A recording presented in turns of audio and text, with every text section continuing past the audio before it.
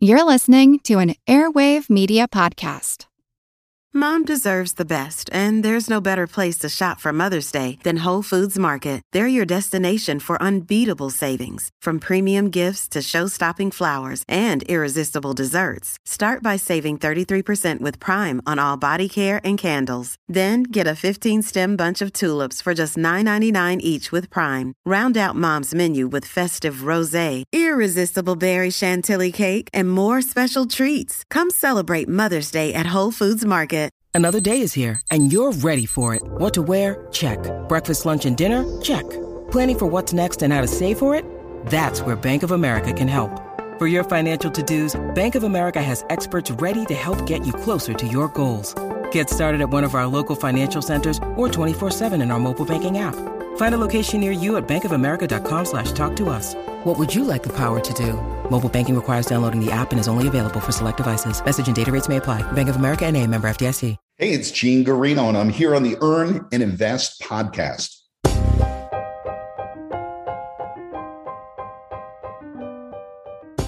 I remember it like yesterday. A few months into receiving my first paycheck as a resident, I began to look at options for my Roth IRA. I knew nothing about investing, but you know what I did know? My grandma was getting great care at the Sunrise Assisted Living.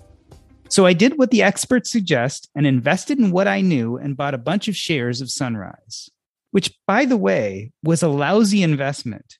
When I sold it, it hadn't even doubled over 20 years. The stock market is one thing, but what if we had gone to find my grandmother residential assisted living and not been happy with our options? Would I have ever considered filling this need in the market myself? And if so, how would I have done that? We're not just talking about assisted livings. When do you decide to start a business to fill a gap that you are personally experiencing? And how do you succeed? Gene Guarino is a certified financial planner in the US and Australia. Since 1976, he has owned and operated 16 businesses and been an angel investor in numerous others. Today, Gene is focused on helping people grow their skills and their financial freedom through real estate investments like residential assisted living and shared housing. Gene, welcome to Earn and Invest. They say that necessity is the mother of invention. Talk about your mom becoming ill in the late 2000s. Well, great introduction too. It really is the mother of all invention. My mom, when she started with her health, failed a little bit, and actually quite a bit. She got, as we all get older, things fail. The bottom line is there was an incident. And every time when you're an elderly individual, when there's an incident, that really it's a marker. So for me, I remember it was a phone call. It was my sister Ann, and she's crying for help. Help, got to get out here. I said, what's up? And the bottom line is she said, Mom fell out of bed last night. And when she was trying to get back into bed, she leaned against the footboard and cracked her ribs.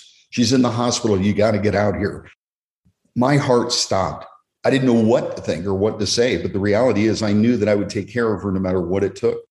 And when I finally got out there and saw her and realized this is the beginning of a decline, we needed to start to look for how are we going to take care of Mom. And what we found was scary, horrible. And the bottom line is we said, I vowed myself personally, I vowed to create a solution for this.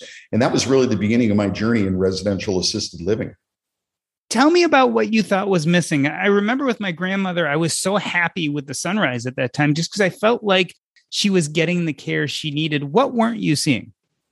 Yeah, when we went to go look at what was available, and this is in upstate New York, there was only big box facilities. Now, what you just described sounds like a nice situation, but a lot of the larger institutional facilities were converted hospitals or institutions, truly institutions that were converted into. And it just felt very sterile, very clinical. You walk through the front door and you can smell the neglect.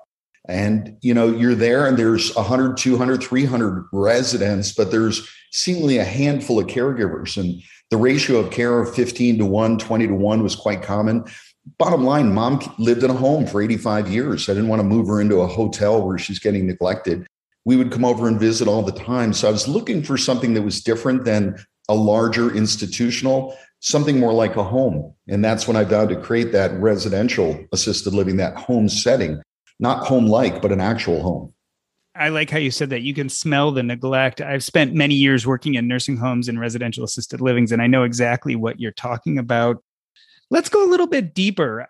I want to talk about this idea of noticing a problem and then pivoting to decide that you're going to create a solution. Like that's not something everyone does. A lot of people, when they see a problem and they can't seem to find a solution, they hire someone to help them, or they look even farther or even pivot their ideas.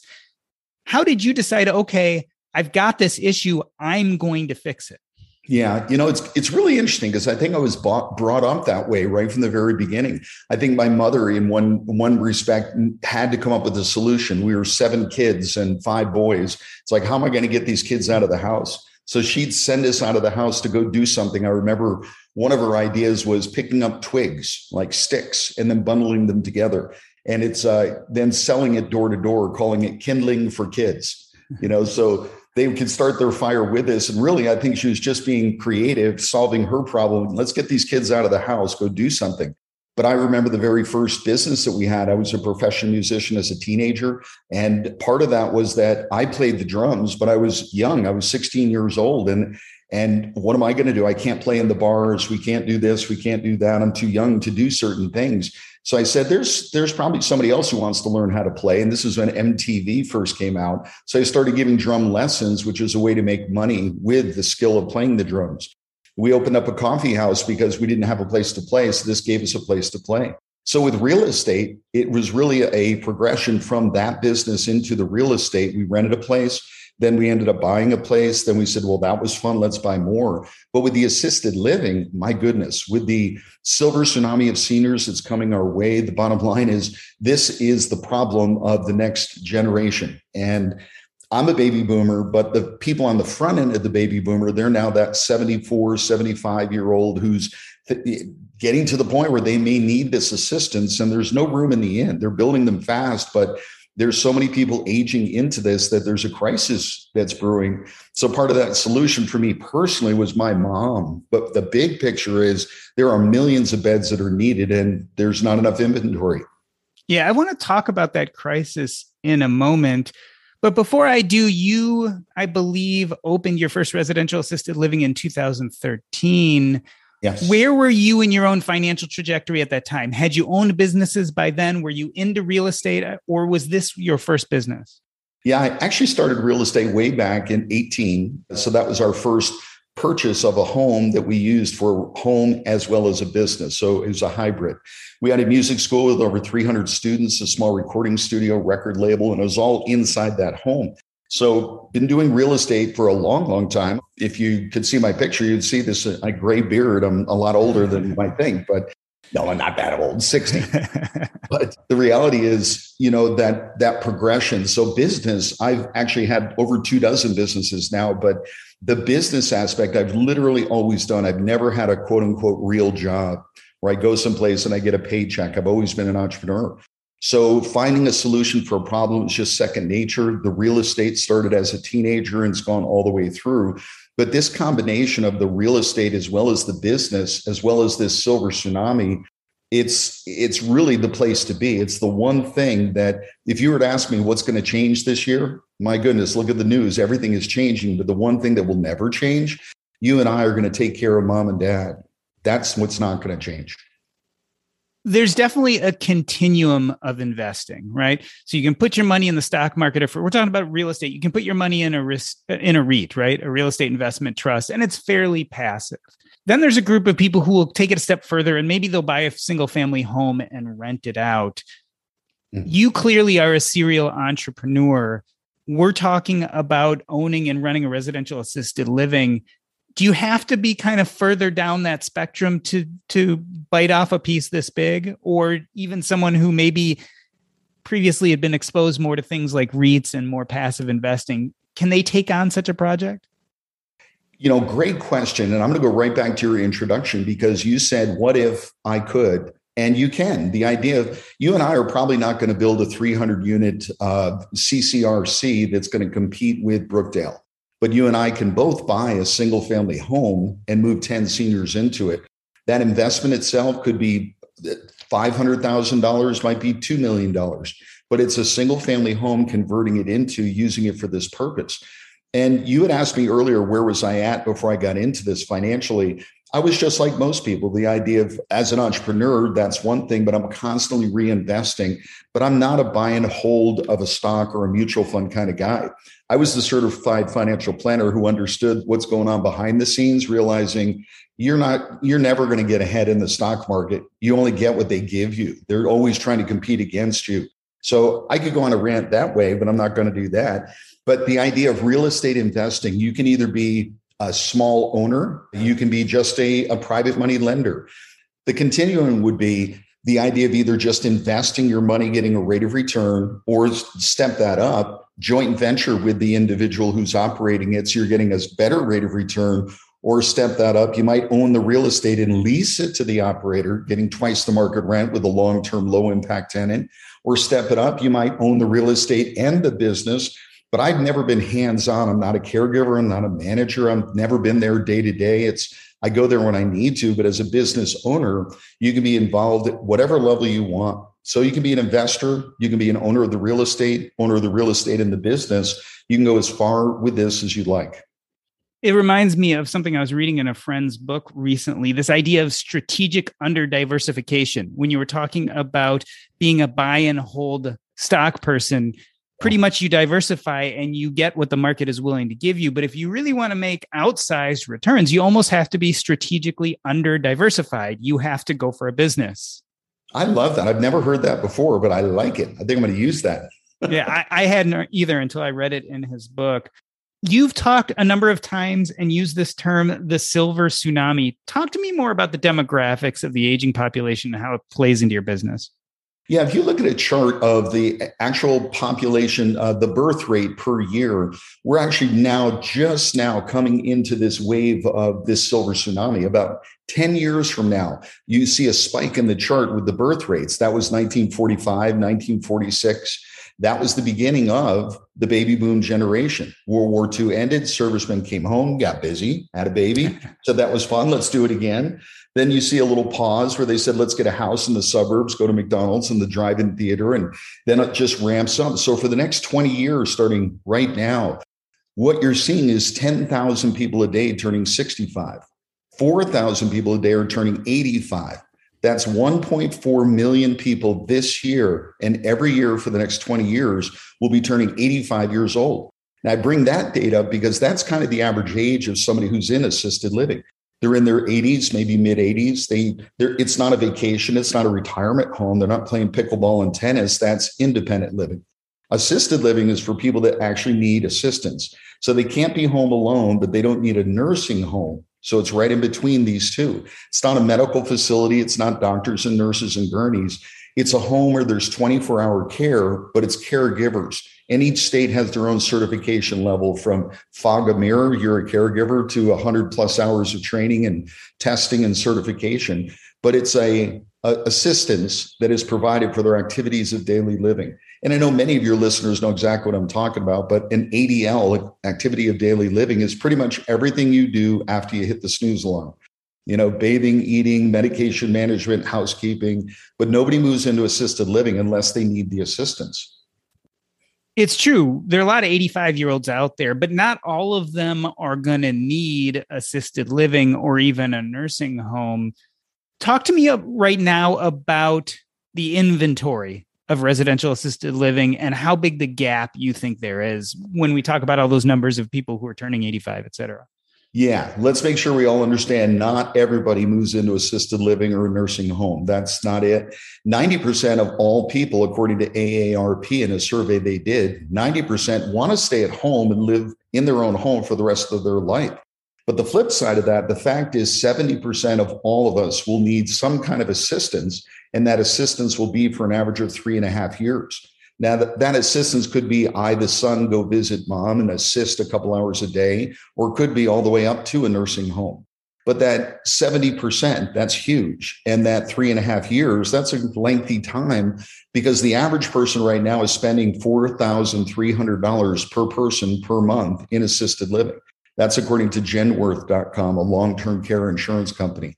So the inventory statistically, 17% of the population is going to be in an age group 65 and above, but about 7% of the population of the 17% is going to need that assistance. Right now, there's about 1,100,000 or 200,000 beds, so 1.2 million assisted living beds in the U.S. today. And the reality is there is a flood, a tsunami coming of people that are going to need this assistance. So it's really, really big business, but you can also do it small in the single family residence. And that's what we specialize in. And just for clarification, we've talked about independent, we've talked about assisted living. I've mentioned the term nursing home. What's the difference? Yeah, independent living is kind of a retirement community, 55 and above. So they take care of themselves. Assisted living is where they need some help, but it's not medical. They don't need to be at a doctor's office or need a nurse every day. When you get to nursing, that's 24-hour care. So a nursing home or a SNF, a skilled nursing facility, 24/7 RNs on duty. So it's really a progression in need. So assisted living itself is right in the middle. Independent living is going to be, they don't need 24-hour care. They don't really need any assistance. They're independent. Nursing home is they need medical attention on a daily basis. Assisted living is right in between. And you talk mostly about residential assisted living. Is there a reason why you chose that flavor of elder care as opposed to the other two? Absolutely. Two reasons. One, mom. Mom didn't want to move into a big hospital that was converted into and just be a forgotten person in a room. And then two, opportunity. To buy one of these big box facilities is tens of millions of dollars. To buy a single family home and convert it into and use it for 6, 8, 10, 15 seniors in that home, much more accomplished. Anybody can do that one. So it was really two things. Mom, the care that she was looking for and we wanted for her. And two was the opportunity. And I'll add one more too, timing. Timing in life is really critical. And I know when I first got started, 2013, if you think back where we were just coming out of what was called the Great Recession as we look back. So real estate was at a low and it was starting to come up. So the idea of buying a big house in a beautiful neighborhood was even better at that point. So that's what it is. You're buying beautiful homes and beautiful neighborhoods and converting those, not the bread and butter rental property with 3-bedroom, 2-bath, 1,500 square feet. The homes we typically use are 3, 4, 5, 6,000 square feet or more. And you might consider them luxury assisted living. I just consider them a place I'd be proud to have my own mom live. I think you make an important point there because most people, when they think about assisted livings, really think about these big buildings with hundreds of people in them.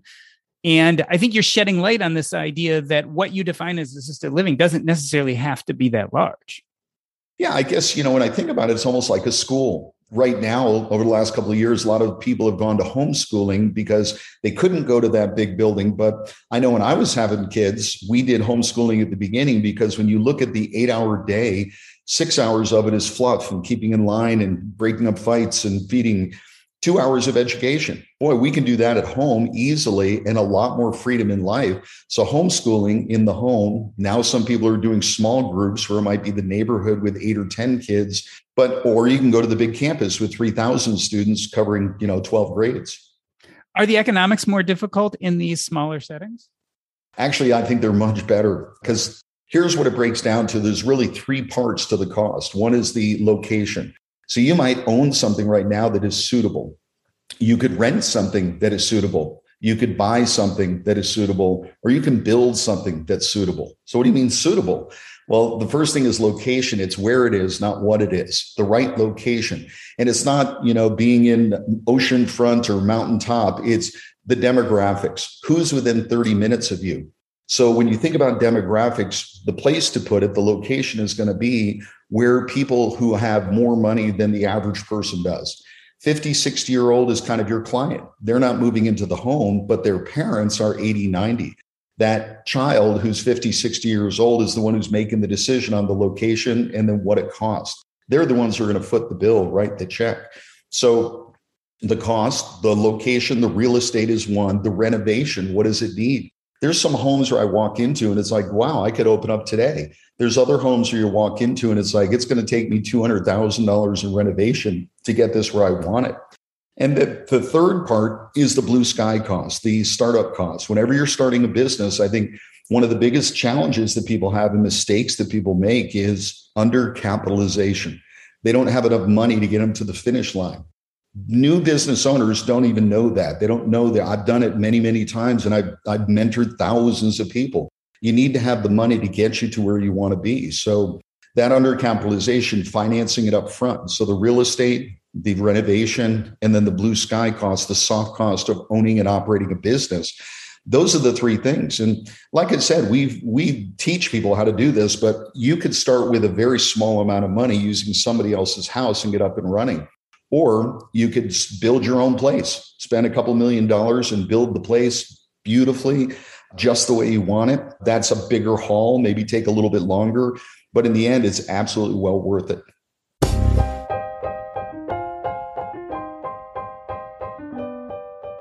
We're talking to Gene Guarino. He is a certified financial planner in the U.S. and Australia. Since 1976, he has owned and operated 16 businesses and been an angel investor in numerous others. We're going to take a short break. I'm Doc G, and this is Earn and Invest. This episode is brought to you by Range Rover Sport. Range Rover Sport leads by example. With a visceral, uncompromising, and dramatic feel, this car helps you rise to the occasion. How does it do that? Range Rover Sport has powerful on-road performance and commanding all-terrain capability by combining assertiveness with signature Range Rover refinement. This is the car that redefines sporting luxury. The new Range Rover Sport features advanced cabin technologies such as active noise cancellation and cabin air purification, purposeful cockpit-like driving position, and award-winning Pivi Pro infotainment is at the heart of the experience and provides intuitive control of the vehicle systems. Design your Range Rover Sport at LandRoverUSA.com. Once again, explore and build your Range Rover Sport at LandRoverUSA.com. That's LandRoverUSA.com. Listen, the truth is, investing seems complicated, especially when you first start. That's why I'm telling everybody about Public.com. Public.com is an app. It is a platform where you can invest any amount of money. You can invest in $1,000 stocks with just $1. The ability to buy slices of shares offers more flexibility on what you can add to your portfolio. But it's not just an investing app. It's also a social platform. When you invest with Public.com, you're not investing alone. They make it easy to collaborate and build your confidence as an investor. You can choose from thousands of stocks and ETFs to grow your portfolio. Public.com curates stocks with themes, so you can even navigate the market the way you see the world. You can get started with as little as $1, and you'll even get a free slice of stocks up to $50 when you join Public.com. Just go to public.com/EAI to download the app and sign up today. This is valid for U.S. residents 18 and older, subject to account approval. See public.com/disclosures. This is not investment advice. We're back with Gene Guarino. He is focused on helping people grow their skills and their financial freedom through real estate investments like residential assisted living and shared housing. Gene, I was watching a video this morning of you on the Assisted Living Network, and you ask a question in this video. You say, how easy is it to open an assisted living? Let me throw that question back at you. How easy is it? You know, it's really easy if you know what you're doing. And let me dummy it down as best I can. I actually had somebody say, Gene, what you do is so easy. All you do is get a house, fill it with seniors, get a babysitter, and you're done. And I laughed. I said, well, I guess you could make it that simple, but it ain't that simple. It's not that. So the getting started, if you truly know what you're doing, you've learned it from somebody who knows what they're doing. You need the right location, the right house, the renovation. You need to do the right things. There are certain things you do and some things you don't do. And then from there, the startup, the business itself, I don't want to be the manager. I'm not the caregiver. So the team that I create to be my face, they're the ones who are providing the care. That's critically important to your success. How much do you look at this as a pure real estate play versus a healthcare business? When I first got started, it was definitely, well, first of all, it's not a healthcare business.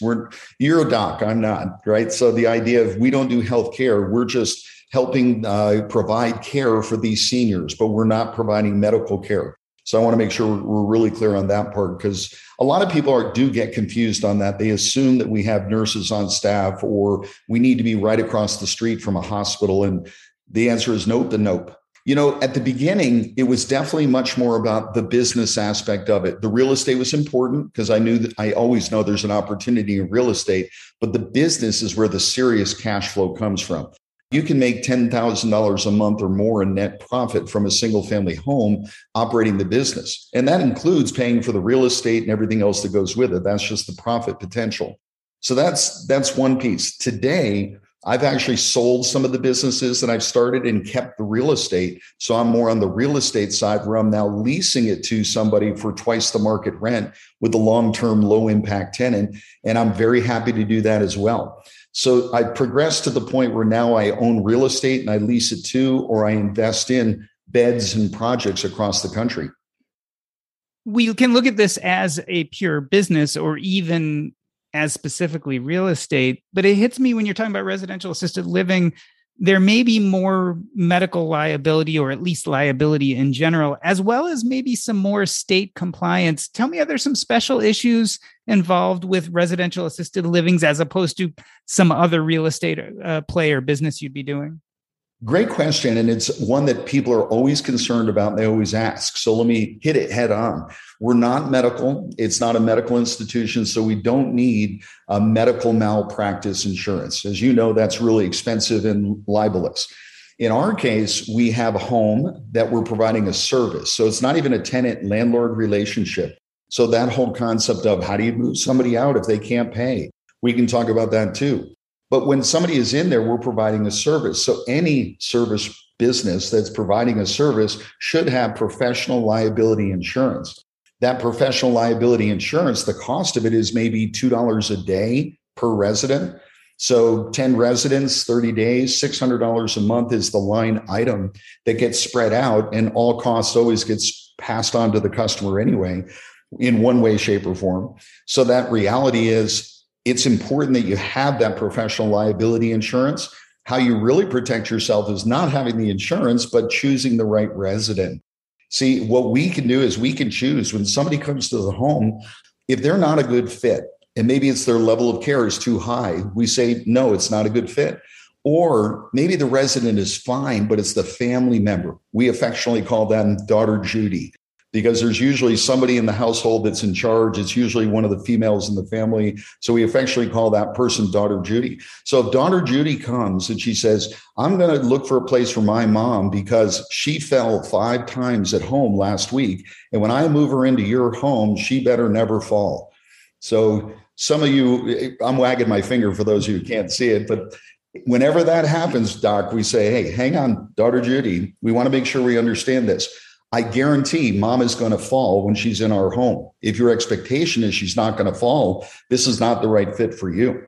Now, that's important because if we can eliminate those potential problems right up front, we don't have to take that resident. We don't have to accept daughter Judy's misplaced mindset or expectation. We avoid 99% of the problems up front. We don't let them through the front door. So your liability went from here down to a much smaller number. And if you have the insurance, occasionally you're going to have an issue, but it's incredibly rare. You might be surprised with that. But I've been in business for 8 years and I've had one issue. And it cost me $1,000 deductible. The attorneys took care of it from there. They were angry, as some people get, if you will, but not even angry, upset. And actually, I don't even think it was that, because we had actually readmitted them into our home 3 different times. They had gone to 7 different facilities in between. So we were doing the very best we could for them. But when they passed away, I think some attorney put the bug in their ear. Hey, if we just throw out the red flag and put out a lawsuit, somebody's going to pay us off.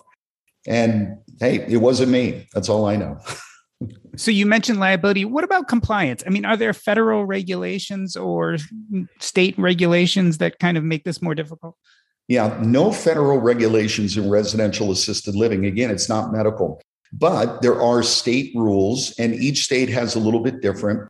In addition, then there's local. So I want to make sure we're clear. I'm saying residential assisted living. That's kind of like saying Kleenex, right? That is a brand, if you will, because in some states, like the state of California, call what we do an RCFE, residential care for the elderly. In Georgia, they call it a personal care home. In Colorado, they call it an assisted living residence. So it's called different things around the country. 20 different states call it assisted living facility. But if you use the words assisted living facility in Arizona, they're going to say, you can't do that in a single family home. That's a commercial issue. So every state's a little bit different. Really what it boils down to is you need to have three things. You need to have a home that is safe for seniors, not ADA compliant, completely different. We're not hiring people with disabilities to take care of people with a disability. So safe, so grab bars, smoke detectors, that kind of thing. Second, you need to have policies and procedures. So what are you going to do if? When you move somebody in, what are the questions? When you move somebody out, what are the answers? Menu, scheduling, all the details, policies and procedures. And then the third one is whatever the state requires for a manager. So a manager or a facility manager has certain qualifications. Some states, it's as little as 18 years old, a GED or higher, and a 24-hour course, and you're a manager of an assisted living facility or an RAL. Other states like Arizona, you need to be a caregiver first for 2 years, and then you train to be a manager after that. So different states, different rules, different regulations, but it's not medical. Do these regulations vary quite a bit from state to state? Since we teach people all over the country, I know many of the rules across the country, and the answer is really yes, but no. And what I mean by that is, like I said, on the low end here, 18 GED, 24 hours, way up here, 100 hours, 2 years of experience and continuing education. So it's somewhere in between those two. But beyond that, the safety of the home, that's pretty much the same across the country. But some states require sprinklers or fire suppression, some do not. But also what's really important from the business aspect is how many people can I have in the home? I want to make money in the business. Our motto is do good and do well. So we want to make money, do well, but we want to do good, help other people. But if I can only have 5 residents in the home, that's what the state regulation is.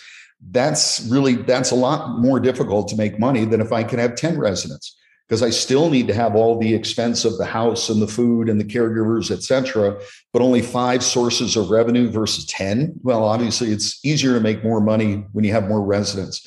So that one right there is one of the keys, but we've taught many, many people how to do this. When you have a smaller census, maybe you only can have 5, 6, or 7. Maybe we focus on memory care where we can charge more. They move in sooner, they're there longer, and we can be very profitable if we focus on something a little different. Back to the invention is the mother of, or necessity is the mother of all invention. Up to this point, we've really talked about the business aspect of these residential assisted livings.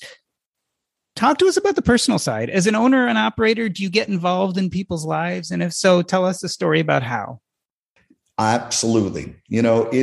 It's really interesting. You can do it at any level you want. So if you're listening, you don't ever have to show up at the house or darken the doorway at all. But I do remember specifically, especially early on, where I really wanted to get to know more of what's going on. I'll give you 2 stories. One was, it was right after I bought the first home. It was actually an existing business, a residential assisted living. I bought the business and the real estate combined. I had just bought it, and it was the following Saturday, and I went there to see what the weekend staff is all about because I had never met them before. So I went there, and I was sitting with a resident in the dining room, and she asked one of the caregivers to bring her a cup of coffee. So bring me a cup of coffee, please. The caregiver nodded and went away and came back with a blanket. And I said, she asked for a cup of coffee and she got a blanket. So then I asked the caregiver a question and she dutifully nodded and went away. And I realized she doesn't understand what I'm saying. That we can laugh about that right now. Blanket, coffee. Okay. But what if it's medication? What if it's daughter Judy says, have mom ready at 9:00 with her blue dress on and her hair all done because I'm going to take her out to lunch? That's where it gets critical. So coming in and getting to know it from that level there, but that wasn't my job. It's the manager's job. But it was really good that I saw that. Another one in that same home, I remember distinctly, I went into one of the residents' rooms and he had a picture, a little frame, and it was one of those digital ones where the pictures were flowing by every 10 or 20 seconds. And I just sat with them and I said, can you tell me about those pictures? And the stories that came out were amazing. And I quickly realized 20 minutes in, 30 minutes in, I probably have had more of a deep conversation with this gentleman than his grandkids have. I may have learned things that they never heard before. And I took that to heart because I would go in, and when I had that time to sit and ask, and I learned about people who did missions in other countries, who the artwork on the wall is something they painted when they were in their 20s, and just blows you away how you can help turn these golden years into platinum years just by respecting them a little bit and asking questions and being truly and sincerely curious about who they are as people. Yeah, it brings up the point that although it sounds like this business can be about dollars and cents, it doesn't necessarily have to be all about dollars and cents. And in fact, probably a number of people who go into this have some interest in caring for the elderly in general. Yeah, we teach a concept of a three-legged stool, and the three legs are the business, if you will, the residents, and then the staff. So there's a lot of people that get into this business just for the real estate, just because you can make great money on the business, the real estate. I'm cool with that. But if you have a three-legged stool and all you're about is the business, well, something else is going to get neglected and that stool goes down. So I really do look at it as I need a solid business where I can make good money and give great care and have great products and services for these people, but also the staff. I need to not just have great staff. I need to support them, their dreams, their goals. We've had caregivers become managers and managers become owners. And I love that. So the staff, and then the third is the residents. We need to respect those residents, know who they are, where they come from. And if you do this in balance, it's not just about the money, but it's not just about the heart. Because if you come in with just a big heart saying, I just want to take care of people, that's admirable, but your business will probably fail because when somebody can't pay, you're going to say, well, stay anyway. And as soon as you start doing that, it starts to go down because people will assume that you'll let anybody in, and those people business-wise fail. So you need heart, you need business, and the staff is right in between because they're people, but it's part of the business side as well. Talk about that a little bit. I think specifically with the COVID pandemic, but being part of healthcare myself, for years I've been hearing people grumbling about the ethics of people who run assisted livings and nursing homes, both of them together. Has there been a mark against people running these businesses in the past? And what are you seeing today out in the world? When I go to what I call a big box convention, so this is where Brookdale Sunrise Atria, and I'm there listening from their perspective, it's like impressive. But then when they ask me what I do and I say residential assisted living and explain it, two things happen. One, their nose goes up and they say, oh, you're small, you're insignificant. You don't really matter because we do 100 beds at a time. You do 10 beds at a time. Or they say, they look around and they're like, that's where I want to put my mom. I want her in a home like that where she gets great care and great. And it's like, wow, what a dichotomy. So from the big perspective, we've raised the profile. So now we're much more known and accepted because of COVID. I'm going to tell you right now, because June of last year, an article came out in Senior Housing News. The title of it was Smaller is Better. Now, Senior Housing News is a big deal in our industry, but smaller is better is what I've been teaching people for years and years and years. And what they found is that, hey, when we've got 200 people in this big, huge building, we can't keep them safe from each other. So their only solution was keep them in their room, solitary confinement. You can't be with other people. We'll slide the food under the door. Now, not literally, but almost figuratively, that's exactly it. That's inhumane. So from our perspective, and again, when you have 10 residents in a home, you can do an air filtration system that does the entire home, cost you a couple of $1,000s. 99.9% of that air is recirculated and cleaned and purified within 10 minutes time. We're much safer in the smaller facility. So here's the effect that it's had. People are moving from the big box into the residential homes because of that safety, the ability to not have to have a mask while you're sitting in your own private room, maybe more visitation available in that smaller home because it is more controlled. In addition, we've actually had caregivers that were in the big box and they don't like what they're seeing and what they're doing, leaving there, coming to us saying, I'd much rather work with 10 people that I'm allowed to get to know versus the 200 people here where there's 4 caregivers on staff. We have to take care of them all and we don't get to know any of them.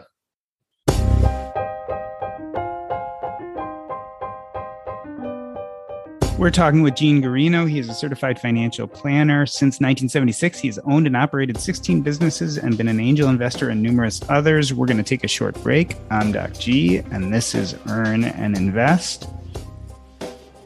Speaking of real estate, have you ever checked out the Real Estate and Financial Independence podcast with Coach Carson? This is my favorite real estate-oriented podcast. Not only does the coach give you tips and tricks on how to make this asset class work for you, but he also has guests, real-life examples, proof of concept about how real estate can be one of the most successful businesses you run. Check him out, Coach Carson. It's the Real Estate and Financial Independence podcast. You can find it at coachcarson.com. Again, that's coachcarson.com. Take a listen. You won't regret it. Gene Guarino is focused on helping people grow their skills and their financial freedom through real estate investments like residential assisted living and shared housing. Gene, we were talking before about COVID, and I'm wondering how COVID has affected the business in general. I've noticed in nursing homes that a lot of families are taking their family members out of nursing homes because they're worried about the risk of spread of COVID in these larger facilities. Have you seen it affect your business at all?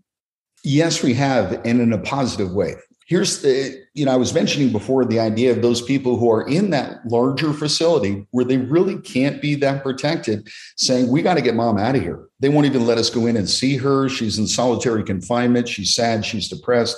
And if they know that there's an alternative, and by the way, when I say if they know, even though there's 29,000 communities, and that's everything from single family home to a 300-bed facility with Brookdale, 29,000 of them, we don't have signs in front typically. We're in the middle of a residential neighborhood. Somebody wouldn't necessarily know unless somebody told them or referred them, etc. So if they knew that there was a home that's a luxury home that would be very comfortable, mom can sit in the backyard and be outside, versus this big hospital that was converted, or even the country clubs they're building today that are beautiful on the outside, but on the inside, it's still lonely and depressing in a lot of cases. If they knew, they're moving them into these smaller facilities because they are safer, better care, better food. I mean, in our nicer homes, we have a chef on duty, so they can do custom order breakfast and lunch and prepare gourmet meals in between for dinner. So it can be a lot of fun. You can have, and I also want to speak to those of you who are listening, the idea of, Doc, I know there's some people just like you and I that have had an experience. You've had it from the professional side, but a lot of other people, it's from their personal side. It's their mom, their dad. They saw something go on and they say, I don't think this is right, or I think I can do it better. We absolutely can. You can start your own home and run it the way you want to, with the care, maybe with the nuance, the amenities that you want. We've had people open homes where it's all natural food, all vegan, or a certain ethnicity or some other interest that makes these people even more tight as a community. On the other hand, if you're listening and saying, hey, my parents are getting older, what am I going to do? Because I can't afford $5,000, $6,000, $7,000 a month for 3 or 4 years. What am I going to do? I have a secret for you. Open up your own residential assisted living home. Move mom or dad into the master bedroom and they live for free. And you have 9 or 10 other people paying $5,000, $6,000, $7,000 a month. So you're making money instead of draining that future inheritance, which I see way too many times. So, Gene, if someone is listening right now and they are saying, boy, that sounds good, this is something I'm interested in, what's like the first step? Where do you go? How do you find out about this business if it sounds appealing, but you know nothing about it? If it's all right with you, I'll be a little self-serving and saying we are going to be re-releasing one of our books, and it's The Silver Tsunami of Seniors. So you can look for that in about 2 months from now, hopefully 1, but I'm going to tell you 2. And our website, which we have a lot of information on, and I give you a real simple one where you can get a webinar, you can make a phone call to us, we can talk, you can learn as much as you want, and that's RAL101.com. So RAL101.com, great resource to get you started with what are the potential opportunities for me. So what do you think is going to happen over the next decade with this industry? How do you see it changing? I don't see this getting automated with AI the way that, when you remember the movie I, Robot with Will Smith, I love the concept of robots moving around, but robots taking care of grandma in the shower, and I don't quite see it. Okay. So it's still going to be humans getting involved. There's a lot of cool technology that's coming up to make it easier for the humans to take care of the humans. I don't see it going AI or tech like that. It just can't. I do see people really waking up to the fact that smaller is safer. I'm seeing it every single day, more and more and more. We're exploding. It's going really great. But it is expensive. And that's the part that I don't really get. I don't see how that changes. Now, I could go down a dark hole and say, man, maybe certain things are happening in our world to get rid of the older population on a mass scale.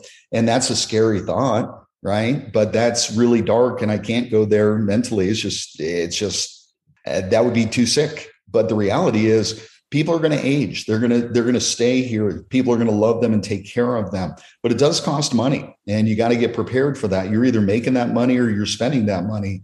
You're going to get involved in this industry one way or the other. The question is how. And right now you have a choice. I want to, in a moment, broaden the conversation to starting new businesses in general and move away from assisted livings. But I feel like we should give the elevator pitch for starting a residential assisted living. So if you're running into someone and they say, hey, I hear you do this, what is the quick pitch that you give people about starting a residential assisted living? Well, I always ask somebody what they're all about, what they want and need. But the reality is there's two opportunities. One's a real estate play, one's a business play. You can do either or both.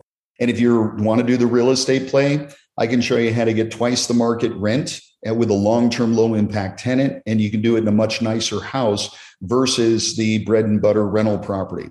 If you're doing it from the business side, there's an opportunity for you to have impact, do good, and do very, very well.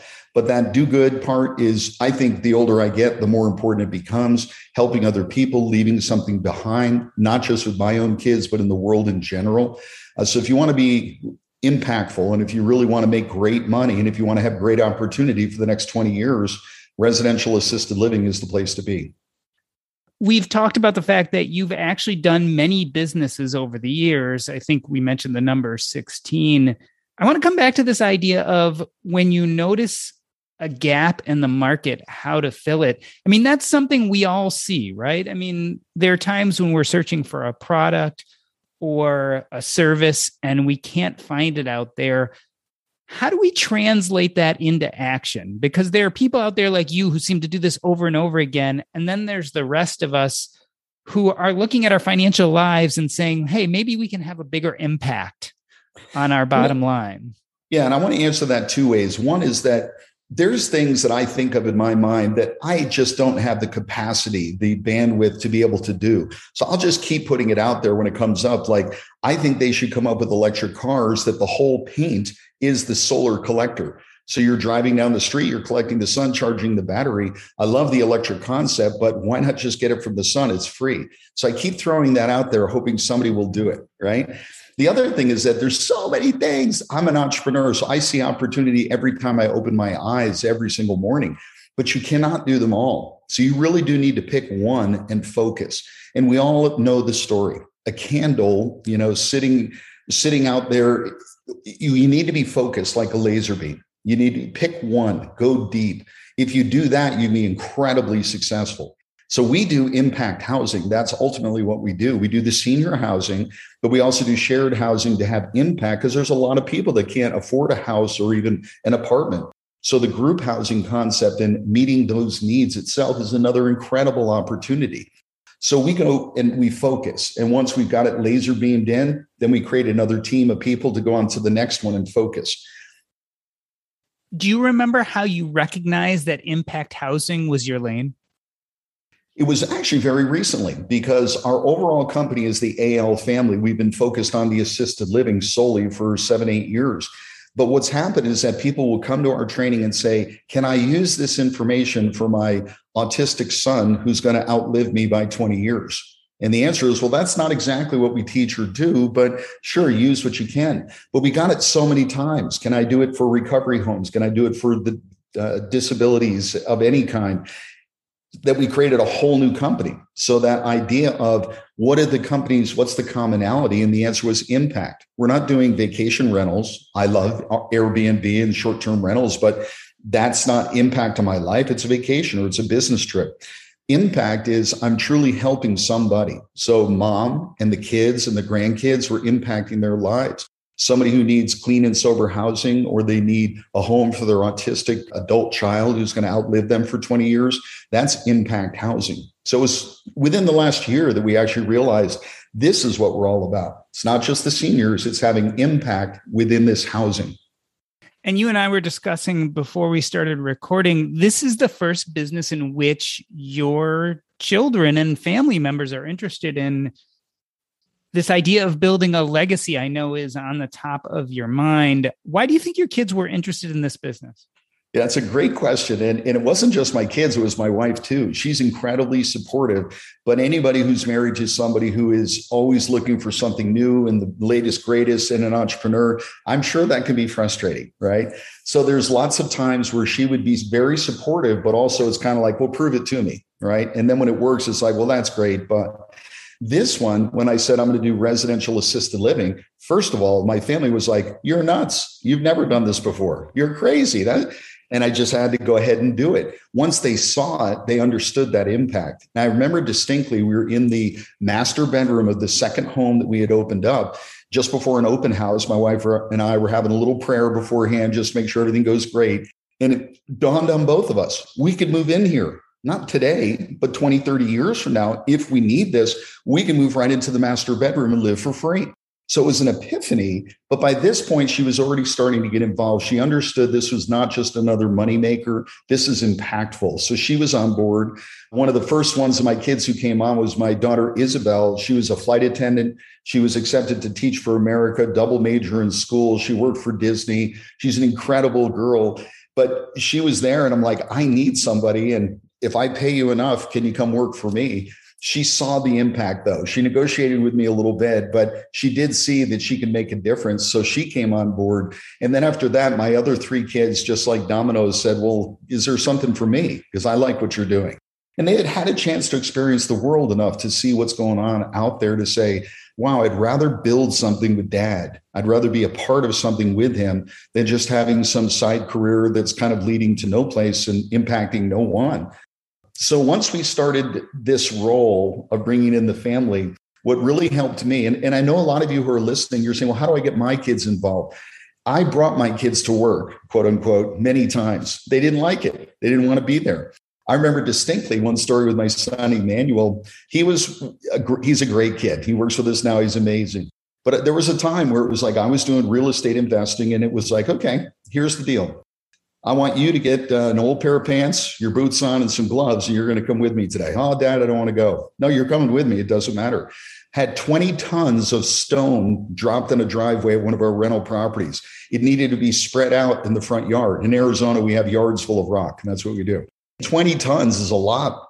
They dumped it. It was August. It was 110 degrees. I had a couple of gallons of water, and he and I together spread out 20 tons of stone.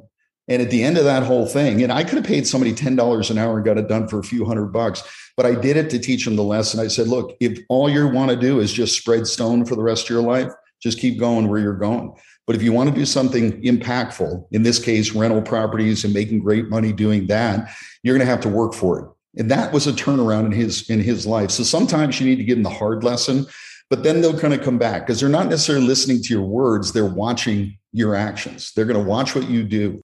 So the kids eventually all came into the business. And now really what I'm all about, Doc, is the idea of just watching them grow. We're beyond the 18 summers. Now we're into real life, watching them grow and helping give them skills and insights so that they can grow and do whatever they want to do. Ultimately, we'll either pass the whole business on to them because they're all at C-level in the business. And it's not nepotism. These kids are rock stars. They really, really are good. But I'm helping them grow in life because I'm not going to be here forever. So for me, the best legacy I can give is to invest in them as they grow. And I think that's the definition of impact investing. You're not only impacting your bottom line, you're impacting your family, and ultimately you're impacting your community and society. If we move it past residential assisted living, this idea of I'm looking for something, I can't find it, I'm going to create the business will not only serve you, But likely there are a lot of other people who are also noticing that gap and looking for someone to fill it. It is truly having an impact. Gene, I wanted to thank you for coming on and end this episode the way I end every episode by asking you what's up next in your life and where people can get in touch with you if they want to know more. What's going on?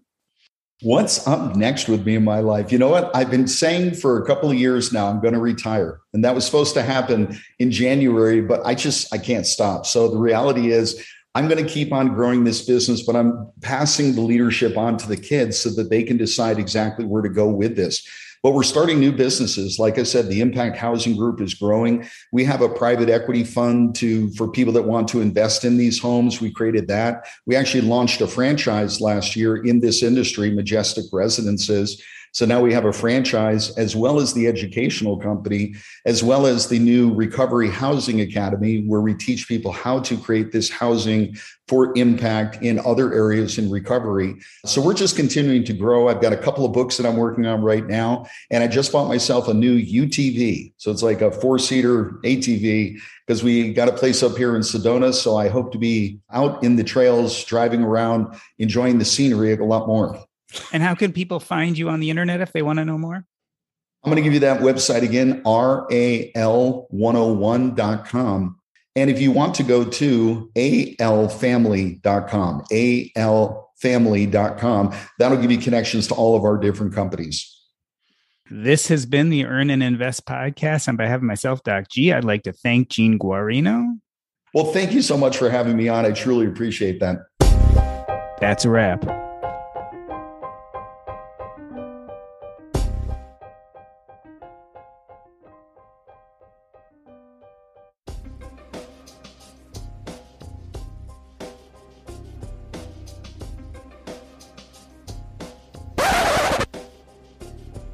Cool. Sorry, didn't mean to step on your toe there. It's okay. I always give that pause and then I say that's a wrap, and people often jump in. So that's I always know it. I always know it's going to happen, and yet it happens every time anyway. We don't like empty air. I found that. See, I always thought as a host, I get anxious over empty air, but I found that my guests also don't like it either. So they will start talking to fill the space if I don't say anything, which is it's a funny thing. It is. And there's no time delay here. I can't even imagine on TV when they say it and then it's 2 seconds later and they hear it and then they respond.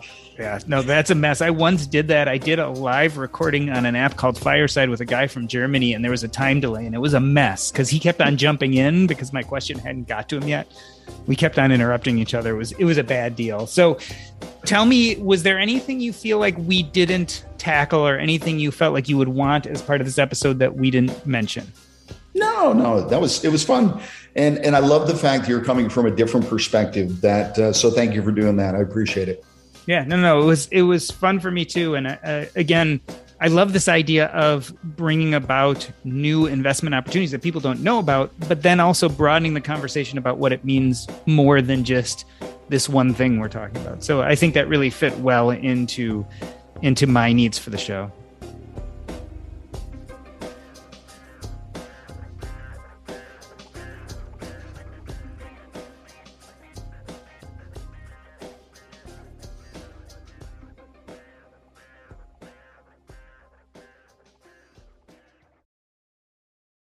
As a longtime foreign correspondent, I've worked in lots of places, but nowhere as important to the world as China. I'm Jane Perlez, former Beijing bureau chief for the New York Times. Join me on my new podcast, Face Off, U.S. versus China, where I'll take you behind the scenes in the tumultuous U.S.-China relationship. Find Face Off wherever you get your podcasts. Want to learn how you can make smarter decisions with your money? Well, I've got the podcast for you. I'm Sean Piles, and I host NerdWallet's Smart Money Podcast. Our show features our team of nerds, personal finance experts in credit cards, banking, investing, and more. And they'll help you make the most of your money while cutting through the clutter and misinformation in today's world of personal finance. You'll get clarity on strategies to help you build your wealth, invest wisely, shop for financial products, and plan for major life events. Listen to NerdWallet's Smart Money Podcast wherever you get your podcasts.